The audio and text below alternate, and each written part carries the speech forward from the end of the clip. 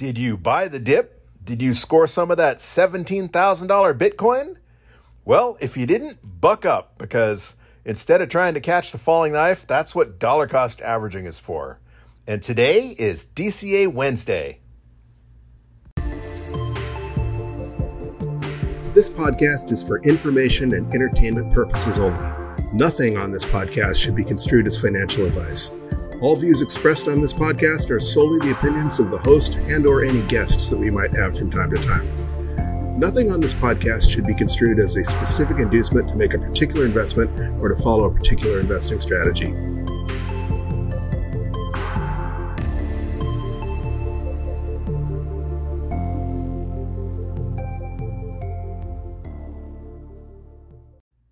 Hello, you sexy sat stackers, and welcome to the latest edition of the Bitcoin Bulletin Podcast.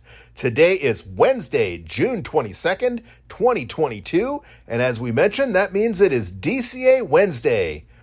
A lot has happened since our last episode last week, not the least of which is what many are calling the Juneteenth crash, the day that Bitcoin did what it has never done before and went below its previous all-time high. There certainly is a lot to discuss there, but first, let's take a look at the vital statistics. As of the time of this recording, we are sitting at a block height of 741,891. Bitcoin is ringing in at 19,956 US dollars per Bitcoin, or 5,011 sats per dollar. If you want to trade shiny metal rocks for Bitcoin, your little yellow rocks, your gold coins, it's going to cost you 10.8 ounces of gold to buy just one Bitcoin. And one Bitcoin will currently purchase you 1,196 Papa John's pizzas. If you want to purchase oil for Bitcoin, one barrel of oil is going to cost you 558,225 sats. And I know the market capitalization of Bitcoin is a contentious metric, but it is currently down another more than 25 billion since last week, currently sitting at a market capitalization of 380.6 billion, and that is significantly below the more than 1 trillion market cap that Bitcoin had achieved at its all-time high.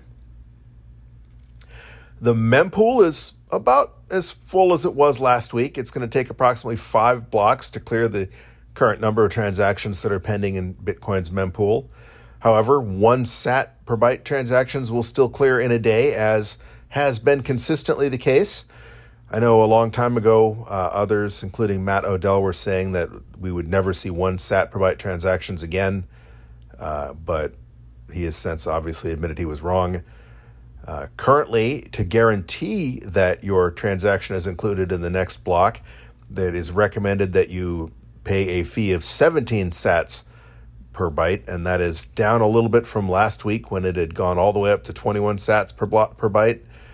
And that is probably because that metric that you know I love to follow, the 24-hour transaction rate, has fallen significantly since last week. As you know, I like to see on-chain transactions exceed 3 transactions per second, ideally exceed 3.14 transactions per second, as I like to say, pi or die. Last week we were humming along at 3.2 transactions per second, and this week we were at an anemic 2.94 transactions per second. Of course, that is on-chain activity, as we always mention. That doesn't include trading going on purely on exchanges where people are not moving their Bitcoin to their personal custody. As you know, that is a no-no. Hopefully none of you are doing that. Hopefully all of you have your Bitcoin in cold storage on your own wallets, hopefully on a hardware wallet, especially after everything we've seen happen this last month. But nonetheless, 2.94 transactions per second is a fairly anemic on-chain volume, and we have not seen that in well over a month.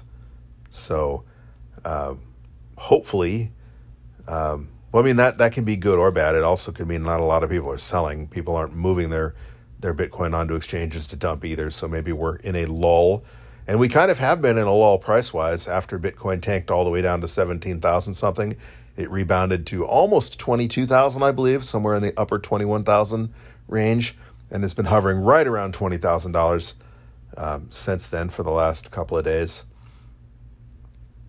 And speaking of the Bitcoin blockchain, we just had a mining difficulty adjustment. In fact, we had a mining difficulty adjustment just 3 blocks ago, and that was a downward difficulty adjustment of 2.4%. That means it's gotten 2.4% easier for Bitcoin miners to mine a block, and that is because hash rate has fallen about 2.4%. Because we're only 3 blocks into the new difficulty epoch, it's kind of hard to tell what the next difficulty adjustment is going to look like. Obviously, 3 blocks isn't enough to come up with a reliable average, but depending where you get your data, we're looking at a difficulty increase anywhere from 0.03% to a whopping 23%. Obviously, that 23% is probably not going to happen. The different estimators use different time frames for making their prediction on what the increase or decrease is going to look like. But again, we've only had 3 blocks come in at the new difficulty adjustment, so that is not enough to come up with a reliable average of what it's going to have been. Since the blocks are adjusted every 2016 blocks, 3 blocks is a tiny fraction of that. But those first 3 blocks have been coming in at an average of 6 minutes and 59 seconds, and that is significantly slower than the 10 minutes per block that the Bitcoin protocol is designed to shoot for. But it is not unusual to see on any given day blocks come in just seconds apart, followed by blocks that could take up to an hour. So that's just the way it works out. That 10 minutes is an average, and that's why it's averaged over 2016 blocks, because if Bitcoin tried to adjust its difficulty on the fly, it would be all over the place. But anyway, that remains to be seen. But we did just have a negative difficulty adjustment. So for those of you mining at home or maybe mining professionally, you're going to make a little bit more Bitcoin. And that, that if you're a miner, you're paying attention to how many sats are ending up in your wallet every day, not necessarily to what the US dollar value is, hopefully. Obviously, if you're a commercial miner and you have to make a profit, the dollar value matters. But 2.4% more Bitcoin is going to be more than it was, regardless of what the price is. But for those of us stacking sats, 2.4% Bitcoin is nice. That would be nice to see 2.4% more sats in your wallet every day, at least until the next adjustment. Just a reminder that we are available on your favorite Podcast 2.0 apps, such as the Fountain app and the Breeze wallet. Every week, we've had at least 1 or 2 people streaming us sats, and I am incredibly grateful for that. This last episode, we only had 1 anonymous person streaming us sats. So you know who you are, and thank you very much for doing so. That is much appreciated, and it's just really cool that those of you out there feel it's worth your precious Satoshis to tip us, to reward us for doing our podcast. So thank you very much. And if you haven't been listening on your favorite Podcasting 2.0 app, maybe you would consider doing that. You do not have to stream us sats when you listen on Breeze Wallet or the Fountain app, but you can. And one neat thing that it does enable you to do is it allows you to tip a one-time deal instead of streaming a fixed number of sats per minute. You can hit boost and tip once or tip a couple of times during the podcast if you feel so inclined. But the neat thing about a boost is also a message. So you can type in a message and send it along with that tip and let us know what you think about the podcast, or say thanks, or tell us off, or whatever you want to do. And who knows, maybe we'll read those messages on the podcast if they're not completely inappropriate. I'm not going to pull a Marty Bent and read an entire hexadecimal code or say something vulgar 1,000 times in a row like he's been known to do with his shout outs. But if you want to just say hi and you do so in an appropriate way, we'll make sure to read that. We'll make sure to read that message on the next podcast. All right.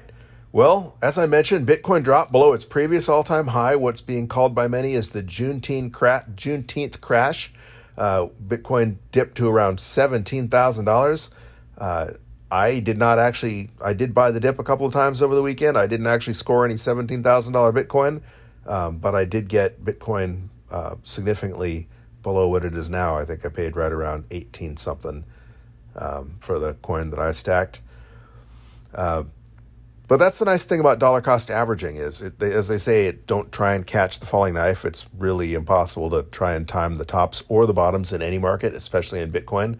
So the neat thing about dollar cost averaging is while we didn't necessarily get that $17,000 low, we are buying all the way down, and that is lowering our dollar cost average, our average cost basis for the cost of our Bitcoin investment. And we'll get more into that later when we actually make our purchase for today. But first of all, I want to talk about the three big things that I think are weighing on the price of Bitcoin right now. First of all, it's just that time in the cycle. Whether you follow, Plan B and his stock to flow models or any other fortune teller out there on Reddit or Twitter, one thing that has been consistent is that Bitcoin throughout its entire history has run in these 4-year halving cycles, and this last cycle has. It's been a little bit different than the other cycles, but in general, it's still played out about the same. If you had been plotting out what this cycle would have looked like based on the previous cycles, we should have hit a high sometime last fall, which we did, and that we should be entering a bear market around now, which we have. So it's pretty much just that time in the cycle. But the thing that makes this time different, besides the fact that the economy in general is horrible, that we've got a stock market crash, that the United States is probably entering a recession for the first time in Bitcoin's history. We also had the Terra Luna Ponzi crash, followed by the Celsius debacle, and obviously that just scared the snot out of a lot of the weekends and had a lot of people either just flat out lost their Bitcoin when Terra Luna vaporized or Celsius locked them out of their accounts, and a lot of people panicked and sold. And hopefully that means all those weak hands have been shaken out. And once we're left with only the strong hands and people start accumulating again, that's when we'll start seeing the next bull run.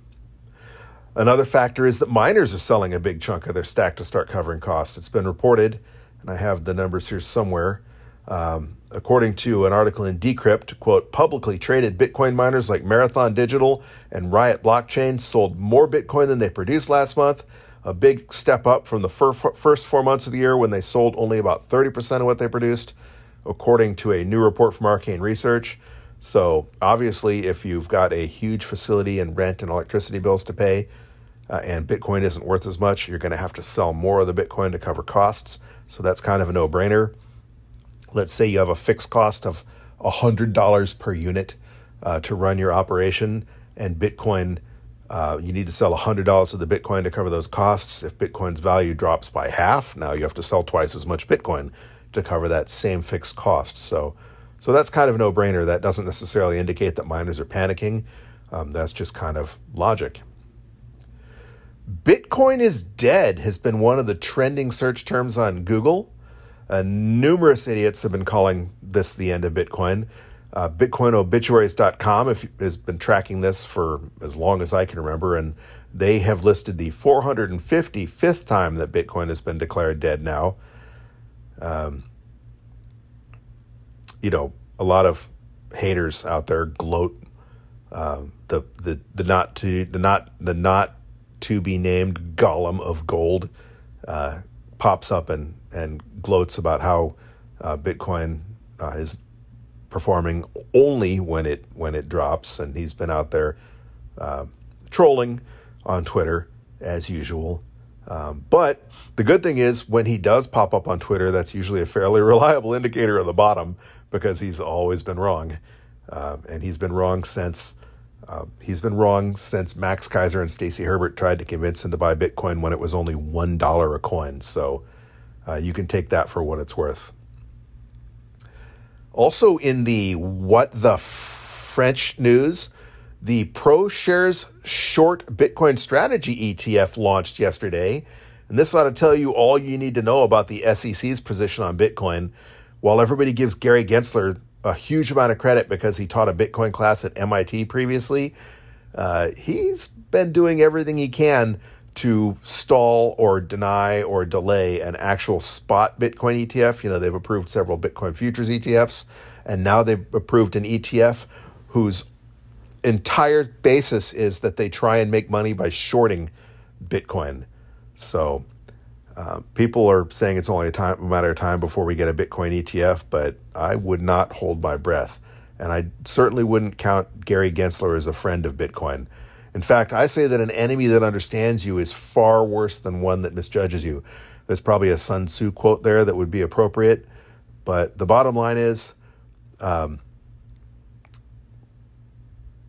people keep thinking that the government has not been attacking Bitcoin and that they've waited so long, and boy, was that a mistake. I'll tell you, the government has been attacking Bitcoin, and they know they can't kill Bitcoin.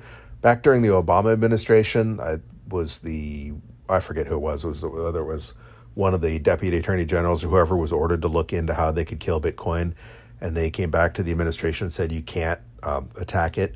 But what they have done is they've made it almost impossible to use for daily purchases as a currency by imposing those draconian capital gains taxes on every transaction you make.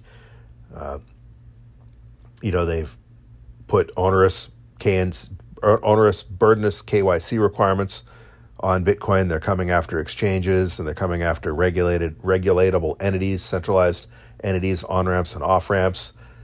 And they have approved the futures ETFs, which they flat out bragged were responsible for popping the 2018 bubble. So there are ways that they can come after Bitcoin. They can't make it go away, but they can make it harder to use. And that seems to be what their strategy has been. And of course, once they finally do launch their central bank digital currency, you can guarantee they'll make it to where you cannot use the CBDC as an on-ramp to Bitcoin. On the positive news, Binance US has announced that they've eliminated Bitcoin trading fees. You can now trade Bitcoin for free at Binance US. This is something that Jack Mallers predicted a year ago when he called this the race to zero, when he announced that you could buy and sell Bitcoin on Strike for free, that he was calling out Coinbase and the other exchanges, saying, you can try and lower your fees incrementally to outdo one another, but eventually it's going to be a race to zero. And one more company has done that, and that's Binance US, announcing they're eliminating spot trading fees for Bitcoin. Also, in the somewhat positive, kind of mixed bag news, the Motley Fool is reporting that Louisiana Governor John Bel Edwards has signed a law which will allow some banks to hold customers' crypto deposits for them beginning in just a few days. Now, while the phrase is not your coins, not your Bitcoin, if you are going to be one of the idiots out there that just refuses to take custody of your own Bitcoin, at least you will be leaving your Bitcoin on an insured, with an insured bank.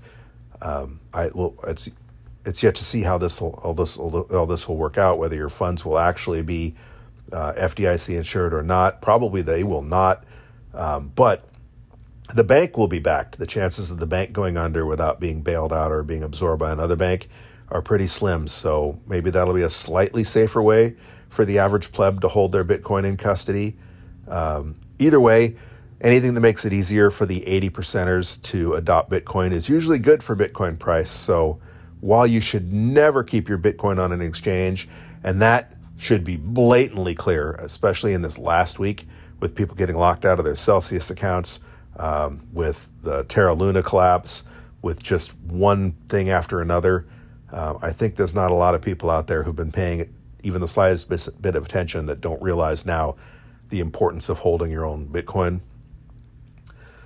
And speaking of Bitcoin exchanges, FTX founder Sam Bankman-Fried, I know he's not a super popular figure amongst Bitcoin maxis, signed a deal to quote-unquote bail out BlockFi and Voyager, offering a $250 million revolving line of credit to BlockFi and $500 million in financing to Voyager. There was a lot of speculation that BlockFi was going to be the next cookie to crumble, the next one to fall. Corey Clipston, the Swan founder and CEO, famously called the Celsius collapse. Before that, within days he tweeted that the Terra Luna was going to explode, and it did like 24 hours or so after he posted that. And then he said that Celsius was going to be next, and lo and behold, they were. And then he started saying that, hey guys, BlockFi might be number 3, and a lot of people were looking at BlockFi as the next possible domino to fall. And whether or not that was going to happen, there was a lot of panic when BlockFi sent out an email on Thursday saying that because of the Juneteenth holiday, any withdrawals that you were going to submit weren't going to be processed until Tuesday. Who knows? Maybe that was a play to buy them some time to figure out what they were going to do with this new arrangement from FTX founder Sam Bankman-Fried. But most likely, hey, Juneteenth was a federal holiday. Banks were closed on Juneteenth. The post office was closed on Juneteenth. BlockFi has always been closed on federal holidays, so that was just normal. There wasn't anything difficult or different about that this time. The only thing was, I can imagine for BlockFi customers, it would have been a little spooky based on the environment with Celsius freezing customers' accounts just days prior to that. But who knows? Maybe BlockFi will live to fight another day. I'm not a BlockFi shill, and they're not a sponsor of this show, but one of the things I do think was different between BlockFi and Celsius is that, to my knowledge, BlockFi doesn't have their own shitcoin. Celsius had their Celsius coin, and that was part of what helped them derive their quote unquote their yield. BlockFi has other lines, other avenues of income, other sources of revenue. They have their Visa credit card where you spend money and you get a certain percent cash back, but obviously they're making money on that. So who knows? I wouldn't recommend keeping your coins with any custodian, but maybe we see BlockFi emerge from the dust as the only yield provider left standing. Only time will tell, and not financial advice, but don't keep your coins on BlockFi. Adam Meister, the Bitcoin Meister, released a short video on his @TechBalt Twitter feed this afternoon. Again, his regular YouTube channel has been producing videos intermittently. Months and months ago, he said he wasn't going to make any more videos unless he was paid to do so, and he requires $100 an episode in donations or tips or sponsorship before he'll produce a video. And I think he said he's still $83 away from being able to come up with another video, but he did release a short 2-minute video on Twitter this afternoon. During that, he mentioned that 20% of the crypto market cap is hiding in stablecoins right now. And obviously, if and when that flows back into Bitcoin, that will be huge. He said that if we truly follow the last cycle, he doesn't think we will see the bottom until November or so. And that would seem pretty consistent with me to me. He did say, a lot of people are calling the bottom, and there's only one way to be sure. And that is that once we do hit the bottom, if you follow the cycle, that traditionally within 6 months, the price of Bitcoin will double. So if this really was an accelerated cycle, if this really was the bottom, as some have claimed, we would need to see Bitcoin climb up to 36,000, around 36K in the next 6 months to verify that. But again, he thinks that we're going to be in a bear market until at least November, and that things could get a lot uglier price-wise. And that doesn't seem unreasonable because while that does mean going below the previous all-time high, which had never happened before, it's still consistent with having an 80% drawdown after the all-time high. I think two things are different this cycle. I think that that we could have easily hit 100,000 this last cycle, but that the top was manipulated. We saw an early pump with the Elon Tesla pump when Bitcoin made its first all-time high of 63,000. And then when he backtracked, we saw a collapse. There was all kinds of FUD and manipulation going on, the China banning miners FUD. It was all incredibly well-timed to kind of nip the top off. So we had a $63,000 high, a crash, and then a $69,000 high. And if we had not had an early run-up and all that FUD, it's not unreasonable at all to think we would have gone up to 100,000 or so. And then if we had dropped down to 80, that would have been right where we should have been, somewhere right around 20. But we didn't. So that being the case, if Bitcoin does continue to follow history for the remainder of the cycle, we can go down quite a bit still. We could get down into the teens easily again and stay there through the fall. And of course, if the U.S. economy crashes and the government continues actually tightening and raising rates, and the economy goes into a massive recession or even a depression, then anything goes. But the one thing that is for sure is that in the long term, Bitcoin will win. I have no doubt. If you're here and you're listening, you have strong hands and you probably agree with me. So this is a buying opportunity, and I'm going to keep buying all the way down. We're going to keep dollar cost averaging. I'm going to keep buying the dips. And as Adam Meister did say, Saturday was the worst day Bitcoin has ever seen. It was completely unprecedented. It would have been the equivalent to if during the last cycle we had gone down to 1,300 for the bottom. So, quote, if you survived this, you've got strong hands. Congratulations. You can consider yourself a veteran now. And I concur. That does not, however, mean we don't have a ways to go still. So keep those strong hands. Remember, this is an opportunity to accumulate Bitcoin. A few months ago, I was scared that I was never going to be able to reach my Bitcoin goal because it was just getting so expensive that I was never going to be able to get the stack as many sats as I had wanted to. It didn't mean I wasn't going to keep accumulating. But as I mentioned last week, this is just a gift. This is your opportunity to stack those sats that you thought you weren't going to get a chance to stack. So that is why we're here. And we're going to continue to do so by dollar cost averaging. And if you're just joining us and you don't know what DCA is, DCA, or dollar cost averaging, is an investment strategy where you invest your money in equal portions at regular intervals regardless of price. We started this journey all the way back on July 28th of last year. Our equal portion is $20 and our regular interval is Wednesday. How you stack is completely up to you. Do your own research. We chose $20 because it's not very much money to the average listener of this podcast. It's something that we think pretty much anybody should be able to come up with on a weekly basis. Obviously, there are those who could come up with a lot more. So you pick an amount that you feel comfortable investing every week or every day or whatever time frame you choose. Some people choose to invest daily. Some people can DCA. Some people choose to DCA every paycheck, which might be every Friday or every other Friday for you. But pick that interval that works for you and pick that amount, and be consistent. And that's the important thing about dollar cost averaging. Today is going to be our 48th stack. As we've mentioned, we've stacked a total of 47 times beginning on Wednesday, July 28th of last year. Stacking those 47 times has earned us 2,165,276 sats at an average cost basis of $43,412.48.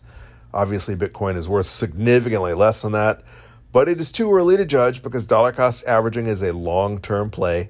And the nice thing about DCA is that we're continuing to lower that average cost basis because while we bought the highs, we're also buying the lows. And hopefully we're going to stack today at one of the cheapest prices we've stacked during this experiment.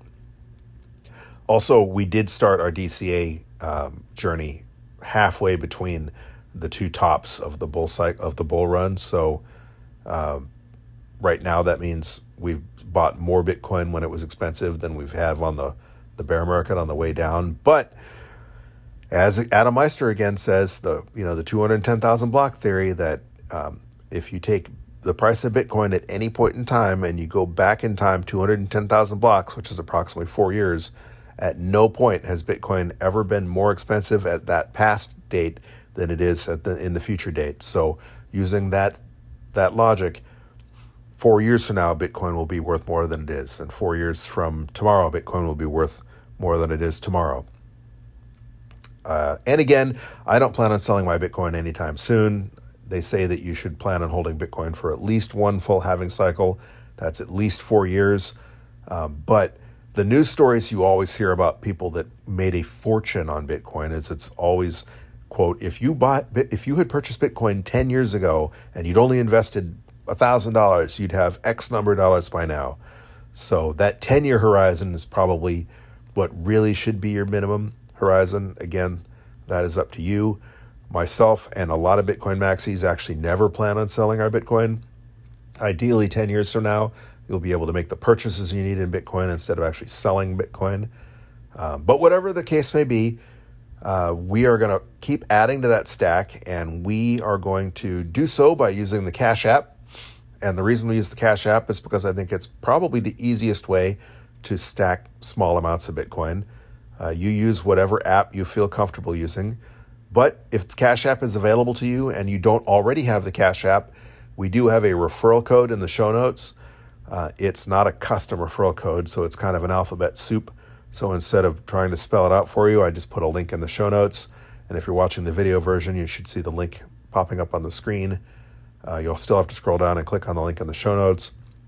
But if you use that link, you'll get $5 free just for signing up, and we will get $5 as well, and that'll help us out. That'll help us both out. So you'll get free money, and we'll get free money, and who can argue with that, right? So we're going to open up the handy dandy Cash App. I normally don't keep money on Cash App, but I did buy the dip earlier today, which we don't include our dip purchases in this podcast because I want to keep this data pristine. If we had included the dip purchases, our average cost basis would be even lower than what we're considering it. But the idea of this podcast is to show whether or not dollar cost averaging is useful, if it's a helpful investment strategy when it comes to Bitcoin. And so while we would encourage you to buy the dip, and we bought the dip, we're not including that in our stack. But I already have cash on my Cash App, which is unusual for me. Normally, I like to add it when I purchase, and that's okay because Cash App will let you add that money instantly. They'll let you use it instantly. They'll let you withdraw your Bitcoin instantly. That's another thing that Cash App will let you do that other exchanges won't. Some exchanges will make you wait 5 to 7 days before you can purchase Bitcoin with the money, even if you wire them a bank transfer. And those that will let you spend your money immediately oftentimes will lock that Bitcoin up and won't let you transfer it until they guarantee that wire transfer actually did settle. And Cash App doesn't do that. So I normally don't keep cash on my Cash App, but I already have it today because, like I said, I had purchased the dip earlier and was keeping some dry powder on there in case it went lower. All right. So all I need to do now is hit the Bitcoin logo in the bottom right-hand corner, hit buy, enter $20, and boom, just like that, we have purchased an extra 97,999 sats, making that the most sats we have ever scored for just our $20 investment. And that is going to bring our stack up to 2,263,275 sats and lower our lower our average cost basis by almost $1,000. Our average cost basis had been $43,412.48. It's now $42,416.41. That's $996 that we've reduced that average cost basis. So last week, we reduced our average cost basis by $922, and as long as Bitcoin stays down or keeps going down, we're going to keep stacking, and that's going to make our average purchase price lower and lower, which means when Bitcoin does go back up, we'll be more profitable. Of course, if Bitcoin does hit that $1 million moon one day, our current stack would be worth $22,632.75, and there is no way for anyone to say that would not be one heck of a return for just the $960 that we've invested so far. So who knows where Bitcoin will be in 4 years, in 8 years, or 10 years. But if you think Bitcoin will hit $1 million one day, then any price you're purchasing at below, anything you purchase below $1 million is a good deal. Even that $69,000 all-time high we had would have been a good deal because like I said, Bitcoin tends to run in those 4-year cycles, and if it continues to do so, And if you believe, like I believe, that one day we're going to see a $100,000 Bitcoin and then we're going to see $1 million Bitcoin, and was it Hal Finney or Satoshi Nakamoto? I think it was Hal Finney who very early on estimated that, if Bitcoin really took off, and if a significant portion of the world started using it as a reserve currency or their base investment, that it wouldn't be unusual. It would not be out of the question for Bitcoin to one day hit $10 million a coin. I don't make price predictions. All I know is that I think that Bitcoin has a long way to go, because only a small percentage of the people that could benefit from using Bitcoin have even heard about it. Maybe in the United States it isn't early, but there's a lot of the rest of the world that is not in the United States. We saw Bitcoin adopted as legal tender in El Salvador, but that was just one tiny country. Then we saw it adopted as legal tender in the Central African Republic, but that law hasn't even gone into effect yet. But that's also a relatively small country. All it's going to take is one country like, not even India, but man, can you imagine a country like India where it became adopted as a legal tender? And that's a country with significantly more population than the United States and Europe put together. The point being, there's a whole lot of people who Bitcoin could be tremendously beneficial for, who haven't even had the opportunity to get in yet. So Bitcoin has a long way to go, in my opinion. And we're probably going to see a bear market for a while. If this runs like the last, hopefully this won't be like the last halving cycle where the bear market lasted over a year. But on the flip side, if it does, that means we've got a year to lower our average cost basis and keep stacking those cheap sats. And we are going to do so every Wednesday, whether Bitcoin goes to zero, whether Bitcoin hits the moon, or whether you just get bored and stop listening. So until then, keep stacking those sats, and thanks for listening. Hey, if you've been enjoying this episode, if you'd like to see us do more, if you'd like to help us out, if you'd like to help us contribute to that stack, there are a number of ways you can support this episode. The easiest way is, as you know, when we do Stack on DCA Wednesdays, we do Cash App. We use the Cash App. Cash App is not a sponsor of the show. We don't get any money for using Cash App. But we do have a referral code link in the show notes. And if you don't have Cash App and you sign up using that Cash App referral link, you'll get $5 free for signing up, and we'll get $5, and that'll help as well. I've also written a couple of books. The one that is most appropriate to this podcast is Understanding Bitcoin for Noobs, and that is available at Amazon or barnesandnoble.com. And of course, if you purchase that book, that will help us out as well. You can also sponsor us. You can also not sponsor us, but you can also contribute to the podcast directly through anchor.fm. And there is a link again in the show notes to do that as well. And hopefully one day soon, you will even be able to tip us sats on Twitter. And we do have a Base32 Bitcoin address in the show notes as well, if you would like to help us out by contributing Bitcoin. Again, we don't have any sponsors. I'm doing this show because I think it's a lot of fun, and I want to help spread my knowledge and experiences to the masses. So we're happy to do this for free. But if you do feel like you are getting some value out of listening to the podcast and would like to help us out, or even if you would just like to help us make sure we can continue DCAing on Wednesdays, you can help support us in any one of those ways. Again, thank you for listening, and keep stacking those sats, you sexy sat stackers.